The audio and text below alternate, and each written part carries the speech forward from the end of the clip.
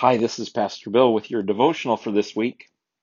And I saw the dead, great and small, standing before the throne, and books were opened. Then another book was opened, which is the book of life. And the dead were judged by what was written in the books, according to what they had done.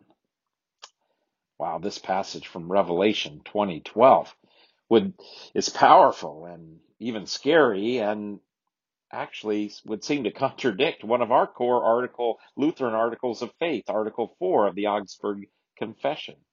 That article reads this way: likewise, we teach that human beings cannot be justified before God by their own powers, merits, or works, that is, made innocent, made righteous. But they are justified as a gift on account of Christ through faith when they believe that they are received into grace and that their sins are forgiven on account of Christ, who by his death made satisfaction for our sins. God reckons this faith as righteousness. And Romans 3 is quoted, and we could put many other scriptures in there. As we believe, this article is simply stating what the scriptures on the whole clearly teach. So what do we do with this scripture from Revelation that seems to state that we'll be judged not by our faith necessarily or trust in Jesus, but by what we've done in this life? It would seem this is a significant problem. More importantly, I often counter folks who, upon reading passages like this one from Revelation, are filled with fear or despair, as they are honest enough to know that their works really don't measure up. Just think about standing before Almighty God and going down your list of things you've done and left undone in those books. Have we been all in for Jesus? Have we been passionate enough for him? Have we served him faithfully enough? Although, by the way, just on a side note, it isn't the scope of this little devotional. For those who don't think they really need to worry about a future judgment, well, I hope you're right for your sake. But let me go on with the assumption that indeed there will be an accounting for what we do in this life. Jesus himself actually sets the bar very high.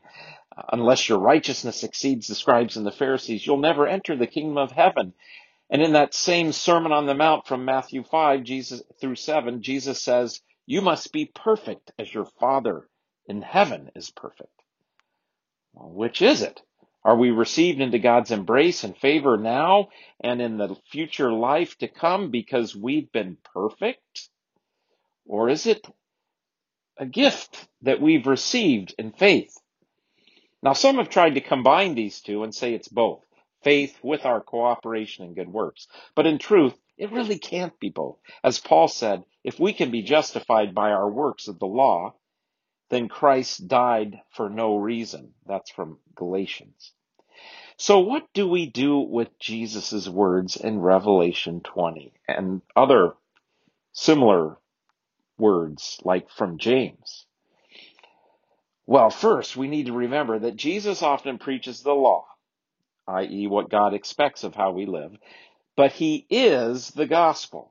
Jesus beautifully doesn't water down the law or make it like a warm demander, but no, he intensifies it. He sets the bar so high we can't even scarcely hope to achieve it.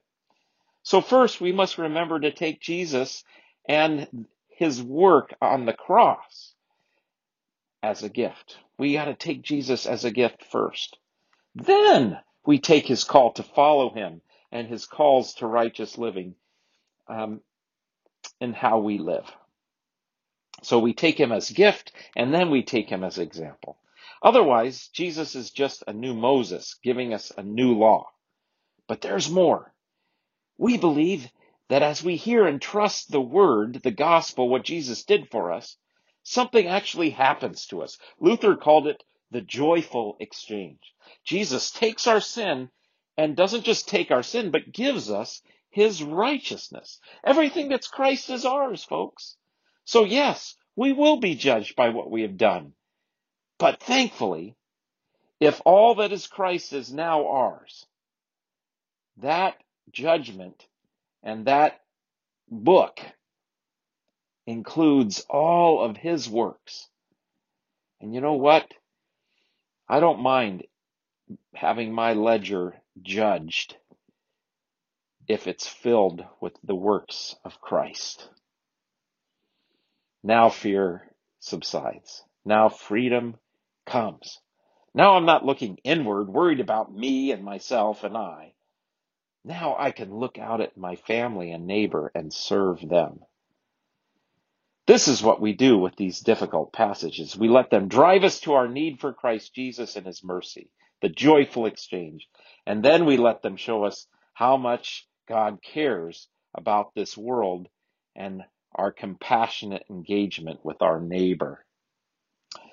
Well, okay, why this word today? Well, I'll just be honest with you, folks. I see the law-eating people alive today during COVID-19 more than ever. All the shoulda, woulda, couldas, all our expectations of how we should be dealing with this situation just are beating us up.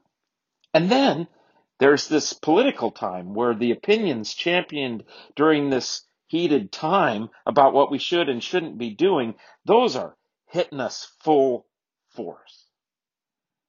So maybe it will help you today to remember that Christ and his righteousness is yours. Trust his work and at least get a little break today from the shoulda, woulda, couldas. Thanks be to God. Amen.